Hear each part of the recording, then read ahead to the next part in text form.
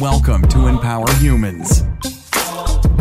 Welcome again to the Empower Humans podcast. This is episode 152, my friends. Today we have Zulma Rayo. Yes, I'm rolling my R's today. She's coming to us from Spain. And man, oh man, I want to visit Spain. What about you? It just looks like such a beautiful place. I haven't even been to Europe. We all need to get out and visit these beautiful places and get to know these people. Thankfully for me, I speak Spanish, but she shared some great insights, wonderful stories. She's 78 years old. We talked about this in the podcast. She doesn't sound 78, whatever the heck that means. She doesn't sound like some folks as they get older sometimes sound a little worn out or whatever. She just does not sound that way. She's got a very vibrant, high vibration energy that she brings to the table. So enjoy our interview. Very, very deep and thorough dive into the principles that govern who and what we are as people, to find our true selves, to really dig deep and live an awake and aware life of who and what we are as people, really in the depths of the spiritual side and things. If you're not into all that sort of stuff, I still encourage you to give it a chance, because there's some really deep principles, and I think you'll feel it as we talk about it. Before we jump into our interview, I just want to remind you, as always, you are absolutely priceless. What does that mean? Well, people talk about price in the sense of the monetary systems of this world, that these cookies are $3.99 and this or that has this price tag, whether it's a diamond or this or that. You are beyond the monetary systems of this world. The riches are found in you. And all that other stuff is just a bunch of distraction and nonsense, really, at the end of the day. Yes, we need some of those things that money can buy for our temporary subsistence here on Earth. But just remember, you are priceless. Don't let anyone or anything ever convince you otherwise. If you're struggling, I also want to remind you, you're not alone. Reach out, friends, family, neighbors, coworkers, whatever it is. You can always reach out to me, info@empowerhumans.com, at Empower101 on Instagram and Twitter. And, of course, we have this new TikTok account at Empower Humans, believe it or not, all together at Empower Humans. So reach out. There's plenty of resources. Do not be scared. If you're struggling, you need help, support, reach out. I also want to quickly touch on our challenges. These are ongoing challenges because they're ongoing habits in our lives to bring a higher level of joy and alignment, which joy in Hebrew means, as we've talked about in a lot of ways. But in any case, challenge number one, study. I just picked up the Matthew McConaughey book, Green Lights, believe it or not, which I just love people's stories, especially people who've accomplished something. He's an Oscar-winning actor, whether you're a fan or not. I just like hearing how people got somewhere, whatever that is. I heard Howard Stern some time ago talk about how the climb is the most fascinating part of anyone's life, the climb to a destination, whether they became a famous actor or did this or did that. We're all climbing. Your stories are fascinating to me too, but study. I think we can learn a lot from people's stories, fiction, nonfiction, whatever it is. And there's always these apps, Libby and Hoopla Digital, that attach to the local library systems in many places throughout the country. I don't know if in the various places in the world outside of the U.S., but look for them. If not, there's all kinds of resources. We live in a time of the information age, as they say. So none of us really have too many excuses. There's all kinds of ways to access information for free, including, by the way, Zulma's book. Go buy it if you can. Support what she's doing financially. If you can't and or don't want to, the book is available on her website, Inner Alchemy, The Path of Mastery. The second challenge is make great moments. I've been talking about this from the beginning, 3+ years ago on this podcast. It's really, really important that we make great moments in our lives. That takes some initiative, that takes some focus. As we record this, it's Memorial Day here in the U.S., and so this will be coming out probably next weekend, a little bit after Memorial Day, but a lot of people are outside grilling and spending time together. We've got access to a pool here, so we're going to go swimming and some other things. But make great moments with the ones you love. A lot of times it just boils down to spending time. It doesn't have to be a big production. It can be at times. Maybe you surprise somebody. Maybe we do this or that to really make great moments in our lives, to create memories, whether that's a trip to Disney World or a surprise birthday party or some other thing where you're surprising and expressing love as a verb, as an action item. But make great moments. You've all heard me talk about, in my case, my boys are the center of my life right now. And I do my best. They'll say, oh, he falls short, but I think they understand and they know I'm trying. But I try to do Legos and help my son who just started skateboarding and, things like that. Spend time with them. And you'll just find that these are pillars in our lives as we come to the end of this thing, eventually, all of us, that will sustain and overshadow us, against all our many mistakes and shortcomings as people. And the last challenge is very simple, my friends. Let's keep doing this podcast together. Again, I can't thank you enough for spending time with us. I'm always flattered and grateful, and I'm just real excited to jump into this interview because Zulma shared all kinds of great stuff. By the way, her name is Zulma. Rayo is her last name, Reyo. And again, the website, zrsoc.com, and the book, Inner Alchemy, The Path of Mastery. So here we go with the one and only Zulma Rayo. Let's go. We are very pleased to welcome Zulma Rayo today, who is an author, and also, we were just talking, does a little bit of everything. She's got a background in all kinds of things, from psychology and philosophy and bioenergetics and body work and some things that I don't even fully comprehend, which is why we're talking today. Zulma, coming to us today from Spain, right? Yes, from Mallorca. Mallorca. How is it over there? I've always wanted to visit Spain. It looks like a beautiful, beautiful place.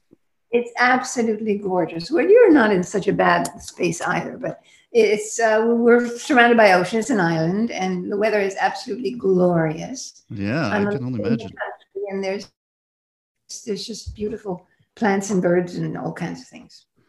Yeah, well, see, I'm in Las Vegas. I mean, we have fake versions of all that stuff, and it's very hot in Las Vegas. So, oh, I'm sorry. I thought you were in California. Yeah. Well, I was previously. Yeah, I'm in Las Vegas now, but California is a little, no offense to my fellow Vegas people, California is a little prettier, but I enjoy Vegas a little more.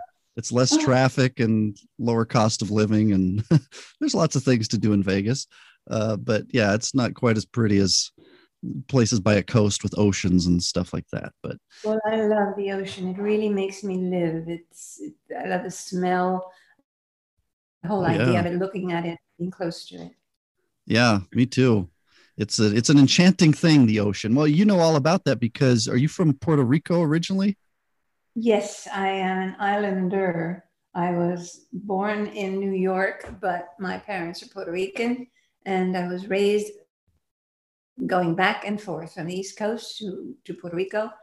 And my formative years were in Puerto Rico. So as a teenager, as a young college student in Universidad de Puerto Rico, and so I enjoyed really island living. Yeah, that sounds beautiful. I've never been to Puerto Rico either. I've been to Jamaica. I've been to Cancun, a few places sort of in the region, but I need to visit Puerto Rico, which is part of the United States. It's not a state, but how is it being in Puerto Rico that way? For those of us who know that, hey, that's a territory of the United States. You use the US dollars, and a lot of people speak English there too, right? Yes, the island has been divided for a long time between those who want statehood and those who want to keep the status quo, which is really no liner. I mean, nothing really happens, but we have privileges, American privileges. I have an American passport.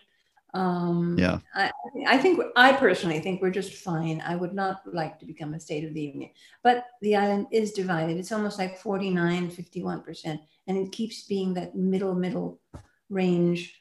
Wow. That's interesting. Well, we'd have to add an extra star, and then we'd have an odd number on the flag. And if everything's okay in Puerto Rico now, and if it's not broke, why fix it, kind of thing. That's the way I look at things sometimes. But I see some benefits on both sides. That's not why we're talking today. But you sound like you've come from some beautiful places. So how has all of that fed into what you do now? Because you have this school of consciousness that you do, which is fascinating to me.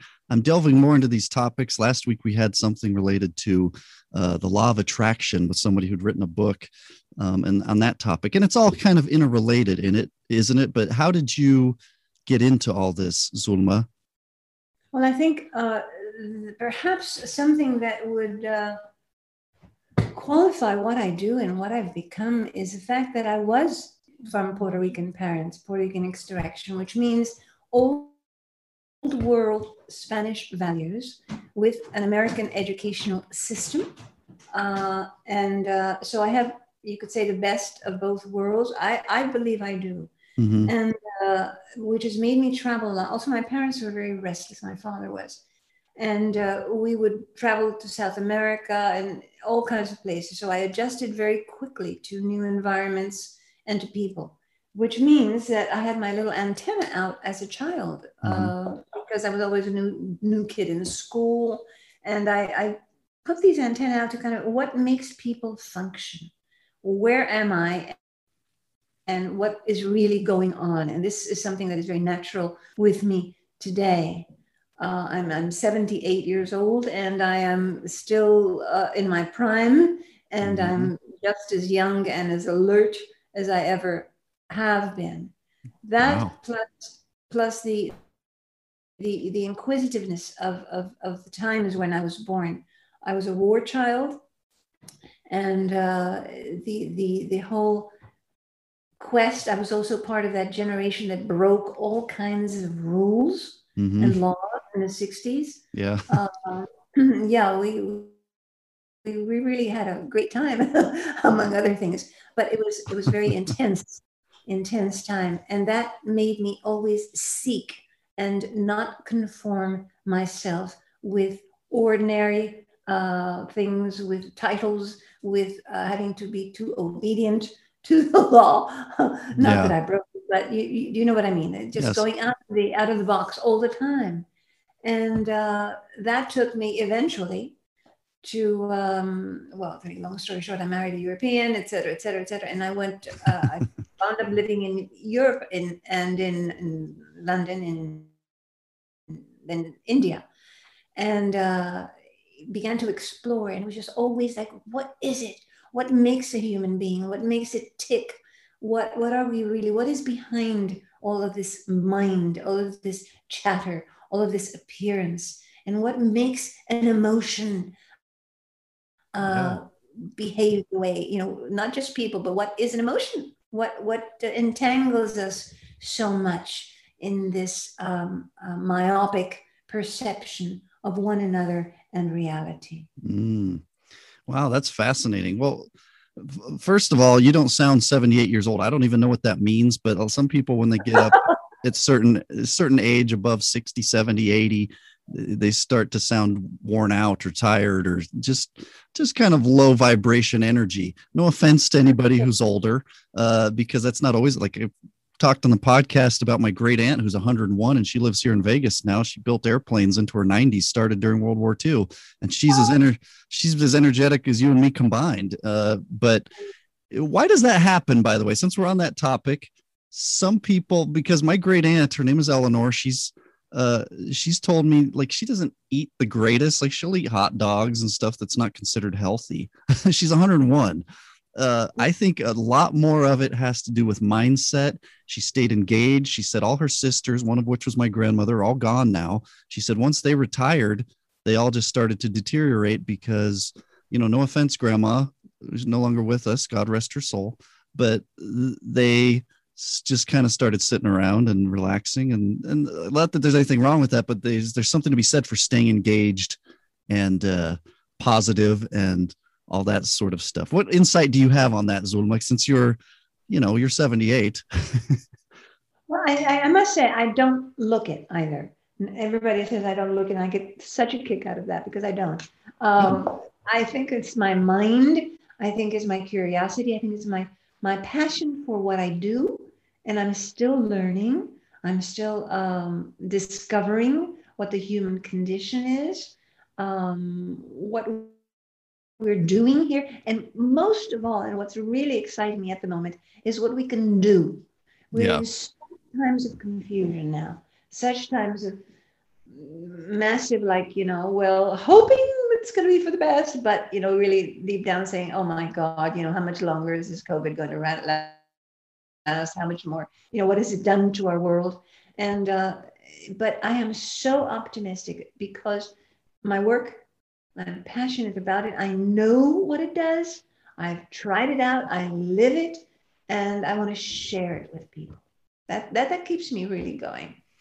Yeah, I think that's a very simple yet profound insight into what keeps us, I don't know, quote unquote young, or I think it's deeper than young. I think it's just engaged and vibrant and all these things. Clearly you fit that category. My great aunt does too, and lots of other people.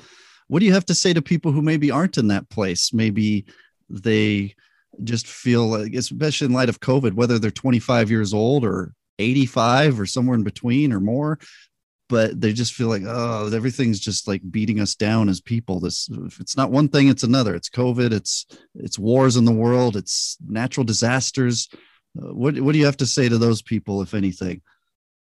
Well, I would, my whole work is to talk to people. And believe me, it's not just the ones who are overtly or, or obviously kind of semi-depressed, because people aren't totally depressed. They're just a little bit kind of down, waiting it out. Mm-hmm. It's like, hey, I know you mentioned some of this in your own website.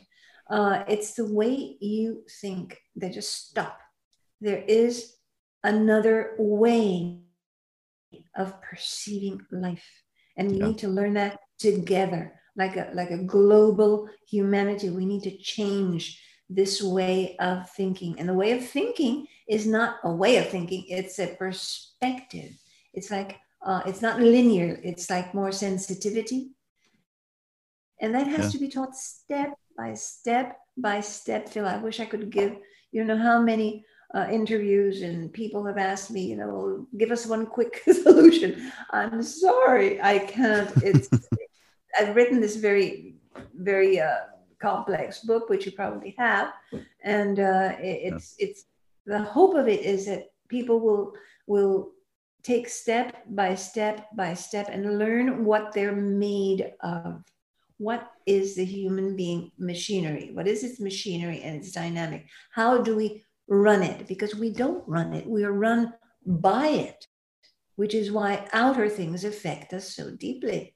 So it's not a quick formula to change, like think positive or change something that you do, or actually hypnotize yourself positively, thinking that you can do better. It's like, hey, you are better. Just uncover all of that stuff that is making you think like everybody else, that is keeping you in the collective, and go inside and learn what the power of the self is, where your power lies, where your cool, really peaceful, really beautiful space inside of you is. You contact that. You know what happens? Most people contact that to escape from our reality, which is not exactly fantastic right now. And that's enough. You meditate, you escape, you go in there, fine. But then you have to come out and you find the world that we have. Yeah. And so you then have to run, make space again to go back into the hole. And it's like you don't know how to cope with it because you don't know who and what you are and what is happening. Yeah. Well, it's interesting. You say, like, people ask you, can you give me a quick fix right now or something? Because we've gotten so accustomed in the modern world to having this push a button or touch a screen or, turn a key or whatever. And somehow we just get some sort of so-called instant gratification. And yet when it comes to human development, growth, mindfulness and understanding and sensitivity, as you pointed out, it's a process, right? I mean, you have this book called Inner Alchemy, The Path of Mastery. And talk to me a little about that and how that plays into all this. I love the title too, Inner Alchemy. What exactly is inner alchemy and how does that apply to this topic? Okay.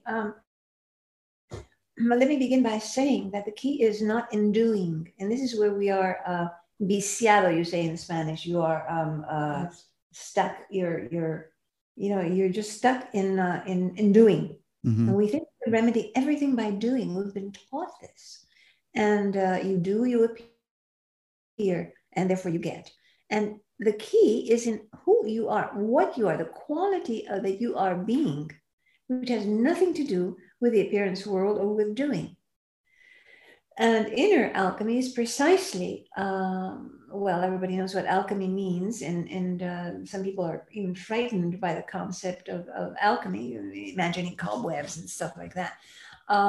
Alchemy is really more than transformation. It is transmutation, sorry, which means Mm-hmm. that you go to the very essence of something and you leap into a higher state of the same thing. So we do this, or we are able to do this with our emotions. we're able to do this even with our perception, and it begins with perception. We look at what is immediately affecting us personally, of course, and then we lose track that what is happening is not personal, that it is happening at another level, and that it's affecting the world to begin with. And if you're dealing with another person, the other person has its own reality, and you both of you may be in some other third or fourth reality. So that the being state is totally overlooked. We're not used to being, without anything following, being with ourselves, being with another. We're used to doing something. And even when we're alone, we think, and that's a form of doing. So it's just like that placid state of being with a baby or with your pet, your dog, your horse, or just sitting by a tree and being with nature is absolutely critical. It's crucial in our time. And that is the inner that I refer to. Once you touch that space, it's like the paras. The paras is in alchemy, it's the magical stone. It's the philosopher's stone. When you touch on that power, and I show people how to contact it, you are able to change whatever you perceive and alchemize, transform it. It begins with yourself, but it doesn't end there. It ends with everyone, because once you begin changing yourself, you open and you want to share it, and you want others to play with you. You want others to have the same joy. And that's pretty much the meaning of inner alchemy. And it's a process that I've distilled from many different disciplines. As you mentioned, some body work, some psychology, some philosophical principles, because it's all there. It's all there. It's all been bequeathed to us by eons of wisdom, and we don't know how to decode it. And so I made it my personal responsibility to inquire and read a lot. I've studied ancient religions, which is where I've gotten most of the insight from, and it's all coated in very, very dense terminology. But once you begin to decode it and apply it to yourself, to the here and now, you find out that it is magical in a very healthy, light way, light in the sense of lightness, of sun, of electricity. Yeah, it's fascinating, and I imagine some people are sitting there scratching their head like, well, that makes some sense, but we're not used to this as part of our, at least in the Western world, we're not used to this as part of our day-to-day existence, that this inner alchemy can exist. Because I know one of the things you talk about is what you call conscious management, and also kind of understanding what's really going on beyond appearances, beyond the inner chatter and things that go on within human beings. What is it that, because when you talk about people being able to change, there's a lot of people out there talking about, you can change, you can be this or that, break this addiction, or become this great thing that you want to be, even though people may not believe it at the moment. But before we talk about that process, what is it, just so we all understand together, what is it that creates us to begin with, that become these creatures that want to change? In other words, how does our past pain and trauma and, just general life experiences inform our mindset, the lens and belief window? Somebody taught me that term some time ago, the belief window through which we see the world, that makes us say, oh, I'm not happy, I want to change, but maybe not quite aware of all the reasons why we are the way we are, that we want to change in the first place. That's a very long-winded, complicated question, but does that make some sense to you, Zulma? Oh, it does, absolutely. There was a little piece there where you talk in your website about hunger. It is critical that we keep this hunger alive. It is the hunger for the self with a capital S. It is the hunger for what I am. Before I'm a who, I'm a what. I'm a quality. Anything I add on to that, I have developed over my education, my experiences. I've become what I appear to be, my personality, because I've chosen it. I like it. It's part of, it fits in with my whole biochemistry and character traits. Mm-hmm. But the what I am is a quality, and that is very, very still in everyone. And we're not taught. You said, people are not used to. You just said it, and we're not used to, and so we could keep going on the same way that we're used to because we're not used to it. Now that's silly. And at some point or another, usually moments of great stress or suffering or outright impotence, such as now, people turn more towards there must be another way. Mm-hmm. And you don't reach that by doing, or let's say you do reach it by doing. So you do this and then you do that and you keep doing 500,000 things. And then you get to one point, you say, hey, wait a minute, you stop. I can't do anymore. And then something happens. You drop into something which is on the other side of despair and impotence. It's on the other side of giving up, where you fall into a kind of a state of serenity where you find hope, not hope for something else, but the state of hopefulness. That is a beginning. Wow, that's actually very fascinating and deep, and I believe you're right. Certainly, you have more experience than I do, so I'm gonna just believe what you're saying. That makes a lot of sense. It reminds me too, because I know one of the things you talk about is the term, still small voice, being able to connect with and listen to that. Those of us who have some religious background have heard that in context of maybe the Holy Ghost or the Holy Spirit, or even Jesus. In fact, recently I was reading the Sermon on the Mount just to get kind of refreshed on what Jesus taught there. And one of the things he said was, seek and ye shall find, which is such a simple, broad statement. But it's like, if I lost my keys, seek and ye shall find. If you're searching for your deeper inner self, seek and ye shall find. So for large and small things, seek and ye shall find is kind of a very profound principle. But how does that apply here as we talk about listening to the still small voice and calming our inner chatter and seek and ye shall find kinds of principles? Tell me about that topic a little bit. Now, my own upbringing has been Christian, and and so I have tremendous respect for its principles. I am not a member of the church, and I don't belong to any church, and I really broke away from that very early on. But I did keep that inner connection with that state of that philosophy. I mean, it's very, very, very deep. And this is what took me also, the same thing took me to India, because I know that there's no conflict in religions. They're all pointing to the same one truth. And living in India as I did, and then I was around a massive library of information, live and also print, Vedas and all kinds of Buddhism. I discovered that the still small voice is not just Christian. That truth is not Christian. Truth doesn't have any description to it. It is the state of being that unites us all in the oneness of soul, of spirit.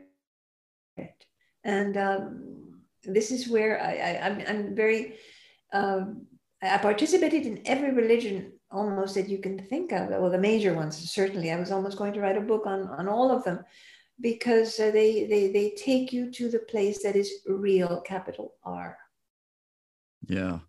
I like you say the capital R.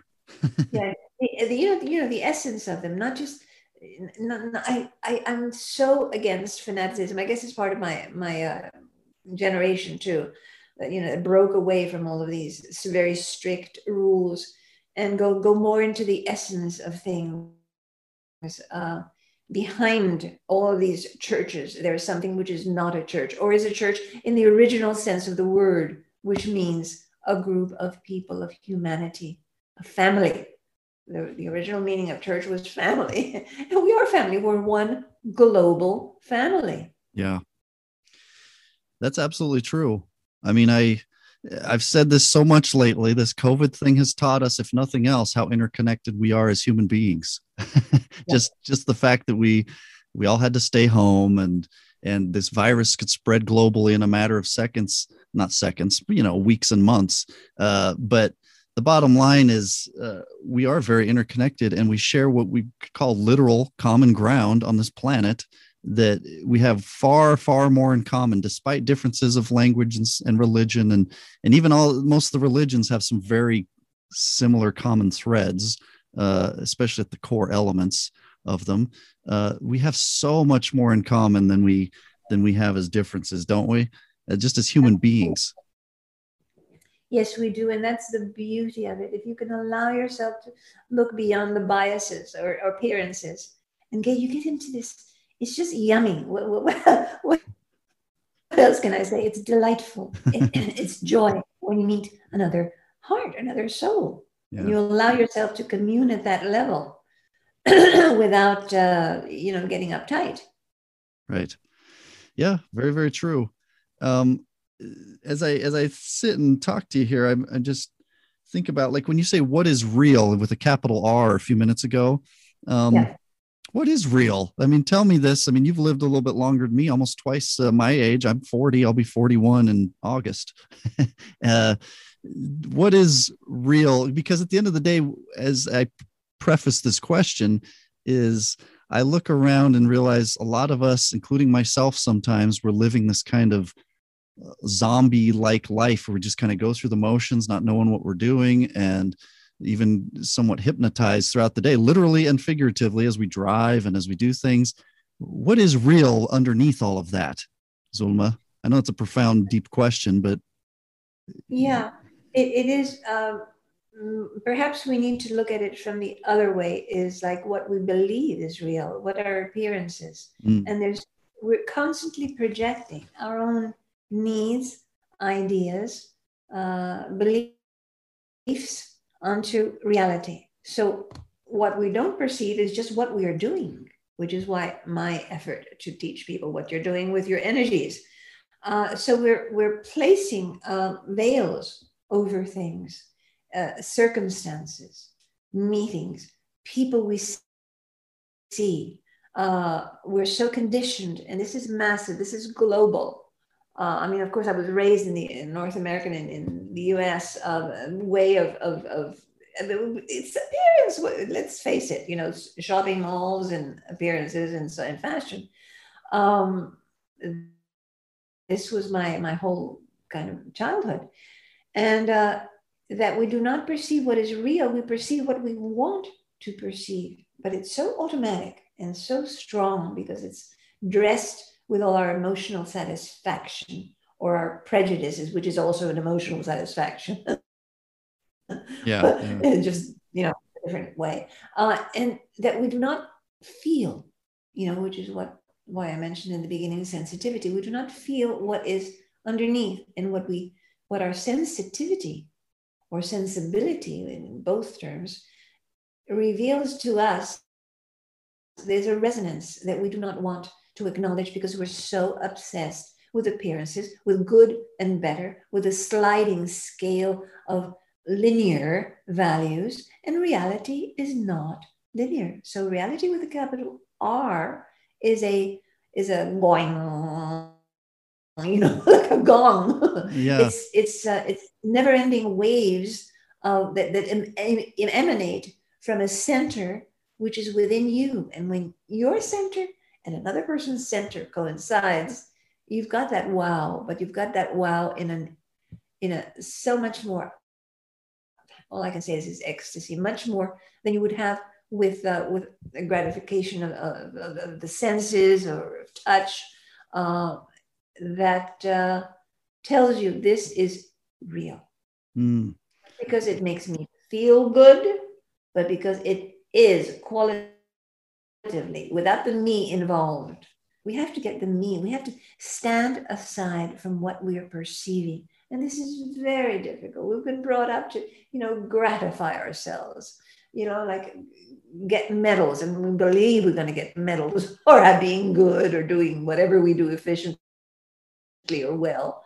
And the truth is that we're only going to get that satisfaction when we step aside from ourselves and even observe ourselves aside from ourselves, which is a big shock for most people because they start saying, no, I don't want to do this. They start not liking their deceits, the lies to themselves, their artificiality. We're all doing the very best we can. So I always tell to people, I'm not criticizing you. You are absolutely beautiful. It's what you have learned to do that must be unlearned, so that you can step aside from all of that information, all of that conditioning, and begin to perceive this sensibility, this oneness, this essence. Now, here I'm being long-winded again. Sorry, Phil. It's okay. The thing is that it takes mental training, because you have to train the mind. The mind goes by itself. So the mind is like automatic, and it'll just shoot in there and give you meanings, excuses, reasons. And we have to learn to be in intelligence without following the linear mind. And this is something hard to describe and much less grasp in one sentence. It is a feeling knowing. And the intelligence has to come out of that and has to adjust to that feeling knowing, rather than the feeling knowing adjust to the vocabulary and the words and the thoughts that you thought you had. Mm-hmm. Yeah, it's one of the things that occurs to me in the world in which we live, especially those of us who have access to so many more things. Most of us in the United States and in the Western world do things like Netflix and and phones and all these things that give us all kinds of just stimulation of some sort.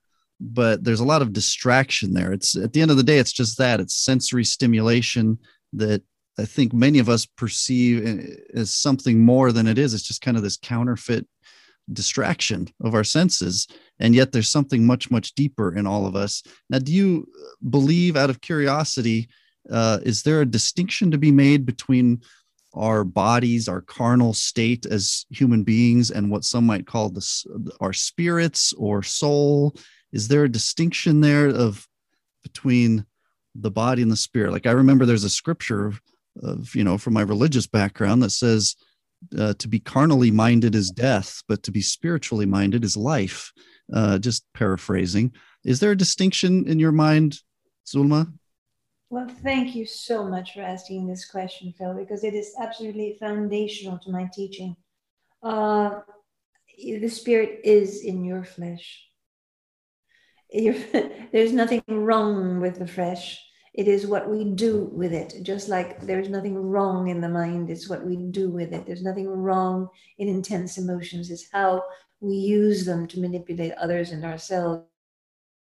So spirit is what we have always been. It's that small voice. It's that spaciousness inside of you. It is that being that is amorphous, really, and it's like the inner company. We need to seek that inner company. If I could give anybody a recommendation in this program, it would be look for the company of yourself. Talk to yourself. But when you listen to that voice, you're probably going to hear the voice of conscience, which is social. No, that's not the voice you listen to. Listen to, listen to Jesus. Listen to Buddha inside of you. Listen to those deeper intuitions, and this is how you'll be able to recognize. And I forgot the question. Can you remind me again? I think I went. Oh no, you're I on track still. I just think the question was mostly the distinction between the spirit and the body too, and then how the body, furthermore, because I know you talk about this, how the body is an instrument of what you call the greater life. Yeah. That was it. The spirit and the body. The thing is that the body is holy. It is so incredibly vulnerable and tender and beautiful. It is a fantastic instrument. We abuse of it. And why do we do this? We don't know. We don't appreciate it except for the pleasure it brings us. It is like looking at a tender puppy. We are those tender puppies. It is like, breathing with a tree. It is like looking at daybreak. These flashes of color and light. All of this is inside of us. Our body is composed of nature, and it is tender and beautiful and delicate and extremely glorious. Now, our soul is, or spirit is inside the body. It incarnated. It needs a body to evolve, to spread, let's say, the joy, the good news, the light, so the spirit in the body's job is to help it evolve, and it what evolves is your personality, because the body is perfect already. It is our personality, the way we think, that creates disease and dis-ease also in our emotional, psychological states, Yes. in our life. And spirit is absolutely pure. It is that inner voice. And soul is like your individual expression of spirit, is your incarnated aspect, the one that communes with you, because spirit is just glorious. It's like insights, flashes, states of ecstasy, but the soul is like the middleman. The soul comes in and is always waiting for you to listen to it. So waiting to bridge you with your glorious inner self. Yeah. I have to say, I agree. It's interesting. You use the word holy. You said the body is holy. And, I was studying some words last year. It's kind of the etymology of words. The word holy literally comes from roots that mean whole or complete, which makes some sense. The word holy in English. And in fact, the word Elohim was a word used for God in Hebrew, which also means man of holiness, which is man of complete, like he's complete, if you want to use a male pronoun. And also, interestingly, it's a plural word, Elohim, but it's just, etymology is always it gives interesting insights as to where the meanings of these words come from. It's not holy. Sometimes we think in modern times of, oh, that's holy water at the church, or that's this or that. Well, what does holy mean? It means whole or complete. And so I think that's interesting. Sometimes we're not complete, right? As we're living our lives, probably most of the time, if we're being honest with ourselves, we're not in tune with our complete selves, right? We're maybe in tune with the body, some state of ecstasy, or some people are drinking or doing drugs or some other thing, or having sex or whatever. And so we're in that moment of that thing with the body, but we're not complete, maybe in our complete perception of the depth of what and who we are, right? What are your thoughts? I'm thinking of, I tell all my students, I'm not against anything. Again, I don't predicate any kind of abstinence of any sort. And whatever it is, including if you're eating meat, well, you bless it, you thank it, you bless it, just like the American Indians do. When they kill an animal for nourishment, you acknowledge the divinity in that. You recognize its holiness. And every act. I mean, sex itself is an instrument, and now you must know that there are moments where you are so in love with your partner, and that it goes beyond. I mean, sex is just not enough. There is something that goes beyond that. It may go through the act of sex, but it's so much more beyond. You go into an inner fusion, and the other is there to remind you of who and what you are, because it is not the other either that brings you that. The other reminds you, like a mirror, of what you are already. So I tell all my students, like, whatever it is that you're doing, do it with awareness. Awareness is an aspect of consciousness, and discover, look for the beauty, look for truth, look for the light. It's always, always, always there. Yeah. Well, again, seek and ye shall find. Whatever you want to call it, or however we word it, look for it. It's there, and it's readily available to each and every one of us, I would submit. One of the things that you talk about too, Zulma, is kind of recognizing spirituality in our ordinary day-to-day lives.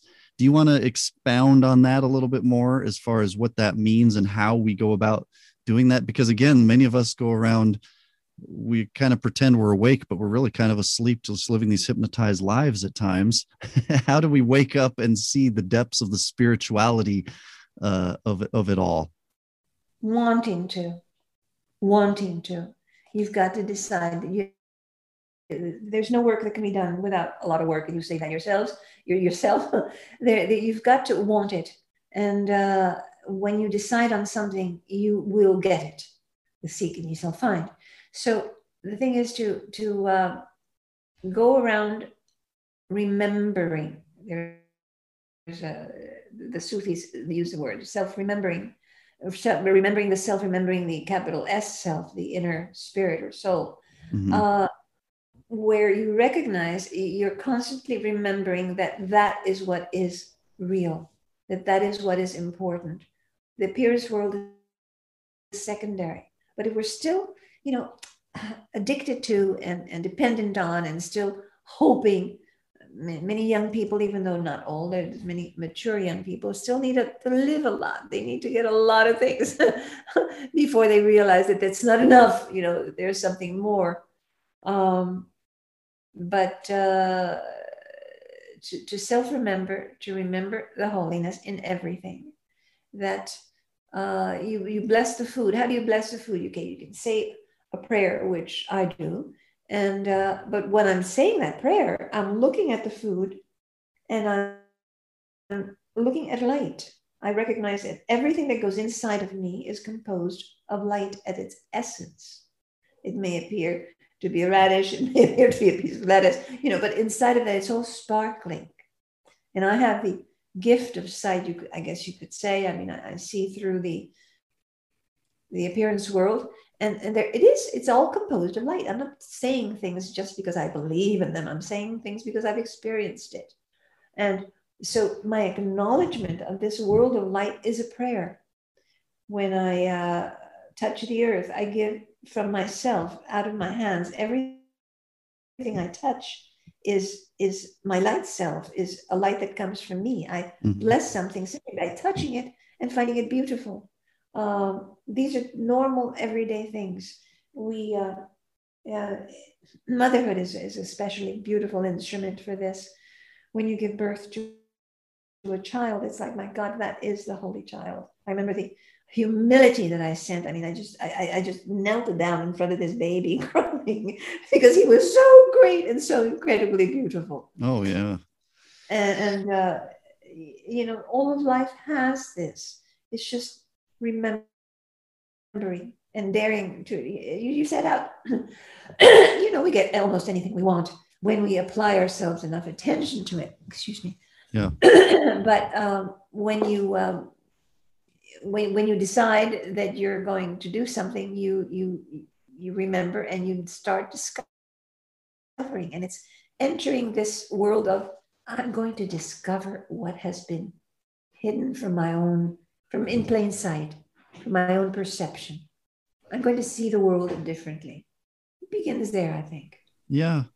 Well, you touched on the word hunger earlier. There's just, you've got to want to find that spirituality in our day-to-day life. I think it's interesting how you use the term self-remember, because, and as we speak now in the United States, it's Memorial Day. This will come out some days after Memorial Day on our podcast, but Memorial Day is a day literally of remembering, and in particular, those who gave their lives generally in moments of war on the front lines in defense of what America stands for, in our case, and the cause of freedom and all of those sorts of things.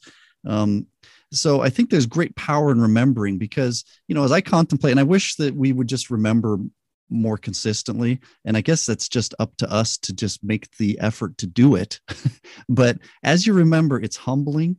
You don't get so caught up in yourself. You realize I'm standing on the shoulders of countless both ancestors and forebears and people who gave their lives for me to live in this comfortable place. Yes, it's hot in Vegas, but I've got air conditioning and I've got nice big TVs and, all the comforts and cars and Costco around the corner. And I don't mean to make light with silly things like that, but we have all these comforts. And by remembering that we have this legacy and so many sacrifices that have been made. And then remembering even deeper, as you're saying, self-remembering who and what we are. It's just a very humbling experience, which I believe is a common thread in just about all religious organizations or belief systems, isn't it? Being more humble and remembering is a big key to get there, isn't it? Yes, I like to use the word spirituality rather than religious because people get very attached to the individual religions. But yes, remembering is remembering the holiness, remembering the oneness behind everything, because everything does emanate from one wholeness, the absolute, the infinite, what we call God. And this repeats itself in a pattern of even the molecule and then the atom of a center of light. And we don't see it, we're not taught to look at it, but it is in everything that we do and in every relationship. In the remembering, we must also remember how history deforms things, and how when we remember in Memorial Day, and I know so many Memorial Days that I've spent in the States, when we remember the cause of freedom, that the other side was also the cause for freedom, that we're all fighting for the same thing, that there is no exclusion, there's no boundary, there is really no limit, that all nations, all humanity is one thing. And we go through all these wars, and especially the devastating last century, which was my I guess you would call it privilege, because I learned a lot from it. Learning at so many wars, one right after another. The beyond all of those wars, there was a seeking that was happening. There was something much greater. When the Twin Towers fell, there was something that happened beyond what appeared, beyond the terrorists, beyond, everybody goes into, well, that's, kind of a revenge. The terrorists are bad. Nobody's saying they're good, but there is something even beyond and behind terrorism. Those who get inspired by it, there's something behind all that is evolution, that is the human race evolving and learning and rising from the ashes, rising from that devastation of pain, of loss, and rising into something which is greater. And this is what I really think we should remember in Memorial Day, that we're all on the same road, and that all these people believed in the same thing. They may have called it something else. They may have died out there in the middle of a bloody camp of war, and they were believing inwardly in the same thing. Self-remember, the light beyond the pain, the light beyond the loss, the light and the beauty beyond, that is evolution, because we are going to a greater place. It's happening perhaps too slowly for some, too quickly for others, but we are changing so much. I know from my youth, when I was your age, to the way I am now, there is so much that has happened. And there's so much expansion of our knowledge ability that is possible to a human being today that was not here 50 years ago. Oh, yeah. It's a very short time, and lots happening for the good. Well, it's the greatest technological advancement era, just the 20th century alone, let alone going into now the 21st century in the history of mankind. That from airplanes to television to going to the moon and cars and now the internet and just all these advancements. You talked to my great aunt Eleanor. She was a kid. It's night and day compared to what the world is now. And she was born at the tail end of the last pandemic, the big Spanish flu pandemic in 1918. Yeah. And she was born in 1919. And all the things that have happened since. She talks about these old movies they would go see, and then it became what they call the talkies, and where they had sound and you could hear people's voices. And but anyway, you're right. And then the reason I used the word religion before, by the way, was only to underscore kind of the common thread, because a lot of people's lives and cultures, at least, have been at least historically rooted in some sort of religious philosophy of sorts.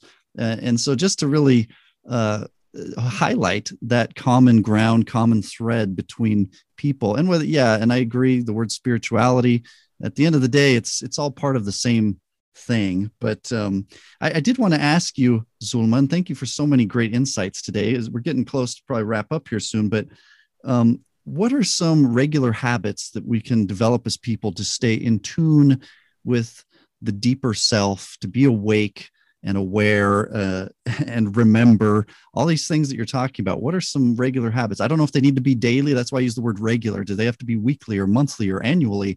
Probably some of all of the above, maybe. But what are some things we can do to kind of organize our lives in such a way that we stay in tune with the deeper self? I'll try and answer you briefly, but I also want to mention that the reason we're meeting is because of the book. And in the book, I really, Yes. I put so much time and effort into delineating the steps that a human being can take. And as a matter of fact, the last part of it, which is part 5 of the book, is how to use alchemy in your daily life, what you can do. Yeah. Essence. Now, those are all very technical, practical exercises that I give people. In essence, they all surround the issue of that hunger we spoke about, that curiosity, that healthy curiosity, the willingness to change, the availability to something different, the conquering of fear of something different, the inner trust, because you can't take one single step. Now, if this happens to be the God that you find in a church, well, fine, that's no problem. The thing is, trust in something greater than yourself, and then dare to leap, dare to take that leap that your own authenticity is asking of you. The course that I've devised here to train leaders for the future, which is what I'm doing now, as I guess it's going to be my legacy, is a 3-year program where I'm getting together people of all walks of life, not just this is more than self-help now. Yeah. Our world needs more than improved individual human beings. It means what happens with an improved or a whole human being. It's socially, it's service, it's everything that religions and that universal spirituality offers us. It awakens this spirit in us of serving the planet, serving humanity. So it takes 3 years for me to be able to work with a person. The book will be the foundation, but there's many other readings and exercises and things that we do together. By the way, we are open to inscriptions, because these cohorts, as we're calling them, these groups of 3 years, are in groups, and we're going to start with the first one, but there will be others, so that people who might want to apply could look into the website and do so. Yeah. But it takes a while, because they come to a module, and then their head gets turned around and they understand, but they leave and they go back to the world, and then they're so much bombarded by stimuli, by the lives they've led, by habit, that they forget. So then they come back the next module, they get a little bit more. So by the time you finish the first year, and more the second, and the third, which is a real application of all this, you have created new habits of perception. You have conquered fear, the greatest fear, which is a fear. The greatest fear is the fear of yourself, of what you might be that you don't know how to deal with, because nobody ever taught you how to run this wonderful, beautiful machine that is the human being and the human body, especially. Yeah. So this is the time that it will take. The important thing that I wanted to say about all this is that I have been gifted. I mean, I've been praying all my life to be able to give. It's the only satisfaction that I find is truly human, that I have been endowed with a foundation that is backing everything that I'm doing, So the courses here, this whole university in this beautiful setting in this gorgeous island, is free of charge. This is being offered to people who really want to take that leap. And in taking so, they want to lead others with them. So I'm getting psychologists, medical doctors, lawyers. There's a judge from France. There's people in all walks of life who are committed to doing something more. Yeah. They have felt the scent of true freedom. They have felt the inkling, the call of this ecstasy, of this joy that has no cause. It is just a continuous effect. It is not because of something. And they're coming here. And I am so incredibly privileged to have them and to be able to do this through this foundation that is totally non-profit. Wow. This is something, and it helps people with, if they need, so also traveling expenses. So this is why we're also talking to people in the States. It's, don't get limited by being out on the West Coast. We have somebody coming from Australia. Oh yeah. Just it's a call to those human beings who, like yourself, like myself, want to do something, really do it. And we know that it begins by ourselves and that the change has got to be radical. Yeah. I think you're right. And wow, that's beautiful and amazing. That sounds incredible. It sounds like this is something you've always kind of known that you were going to do, and something along these lines. And it's something that's evolved a little bit, obviously, like things do in our lives. And as we get ready to wrap up, I just wanted to ask you real quick about kind of that topic in general, which I know it kind of manifests in large and small ways in our lives. The topic of knowing and intuition and so on. And I've seen this play out, at least in my life experience. I've seen it more with women. People talk about a mother's intuition. Men have it too in a lot of ways. Maybe we're not as in tune a lot of times as we should be, and or as women are. And I've associated with a lot of Latina women in particular, where this, as you may know, this it seems like there's even a stronger element of this. I've known people who've seen visions and knew that some accident was going to happen and that someone's life was going to be lost, and then it happened. Things like that. Can you touch on, I know we're kind of a little bit, it's not really off topic, it's all part of the same thing. And I know this is one of the things that you talk about is intuition. Can you touch on any of that and what that all means when people have deja vu and intuition, all this stuff? Of course, it's part of the same topic, but let me tell you that everybody has it. Yeah. And men too, but we function. This is one of the teachings also. There's a question of polarities and energies and the ways that they meet in a woman and in a man. And where we are intuitive in one way, the man is intuitive in another way. Mm-hmm. But we have not learned, because again, nobody has taught us that there really is a difference energetically between men and women, not beyond the sexual part of it. There is beyond behavioral, it's perceptual, it's energetic. And so this is, this will make, why I teach this is because I want men to know too. I mean, I've had courses with just only men to what, what is it in you? How do you perceive, and how can you perceive? And intuition and deja vu are just, they're ordinary phenomena to me and to my students who begin to unveil this, this linear mind, this wanting to know. It's wisdom is not knowledge. Knowledge is wonderful. I mean, we enjoy it. It amuses us. It's interesting.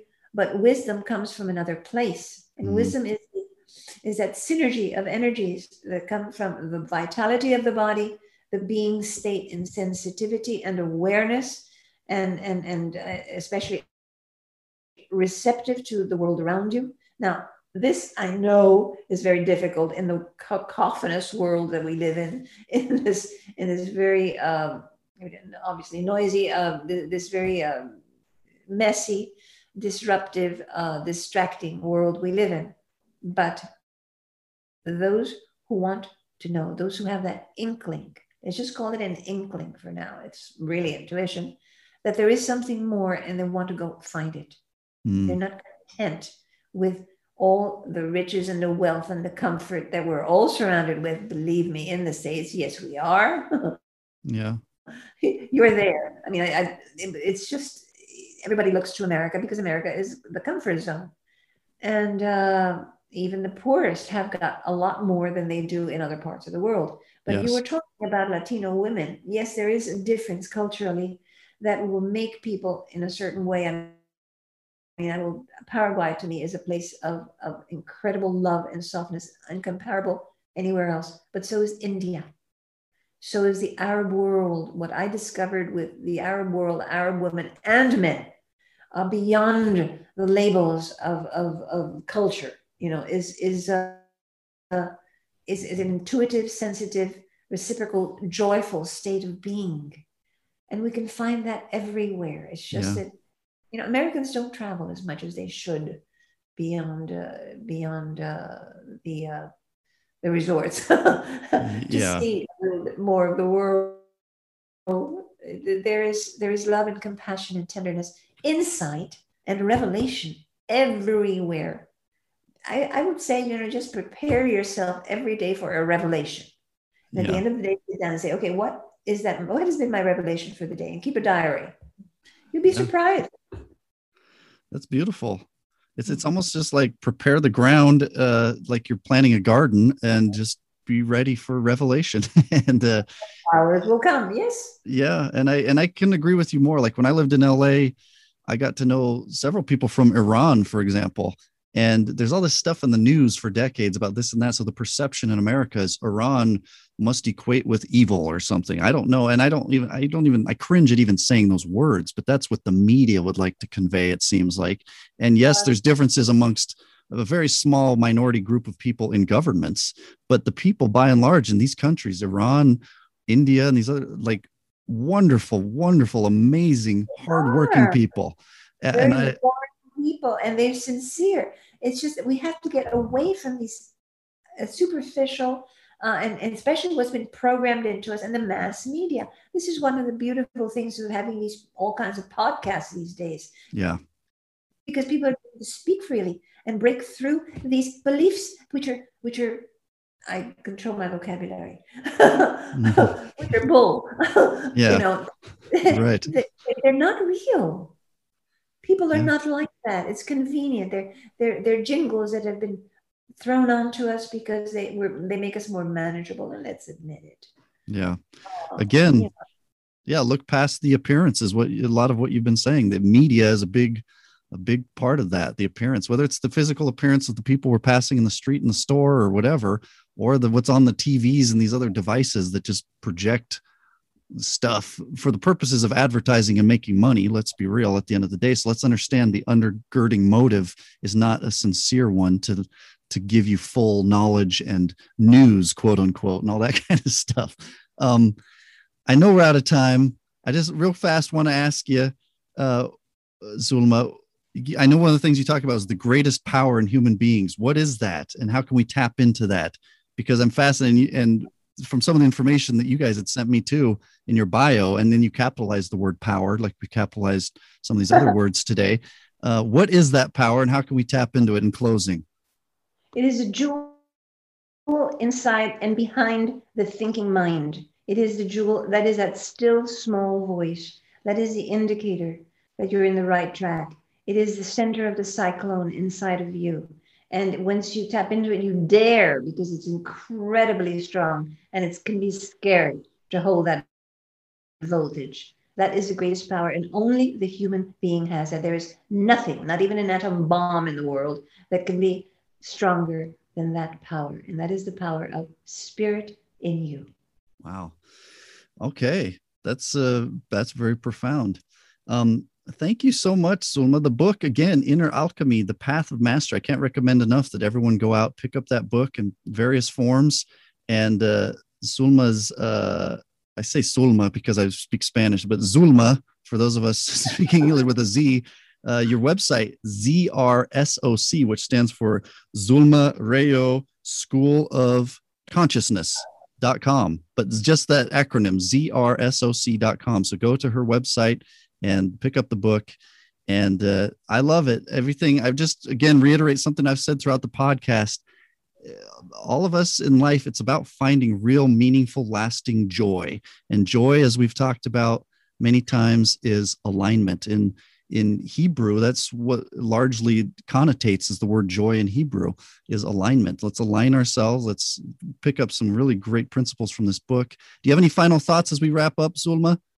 Just perhaps something which I think is important for your listener. The book is downloaded for free. If they don't want to order it on Amazon, it is downloaded for free on the website. So you can. There's no excuse. We want to make this available to everyone the world over. Beautiful. And with this, I think I have to thank you, Phil, for a nice, long, easy, relaxed, intelligent conversation. Thank you. Yeah, thank you. We couldn't have done it without you. And I appreciate you as well. And of course, our audience, we appreciate you spending time with us. We're always flattered that you do. And until next time, empower yourself, empower the world around you. Thank you. Thanks so much for listening to Empower Humans. If you enjoyed the show, please rate and review this podcast. For more great content and to stay up to date, visit empowerhumans.com. We'll catch you next time.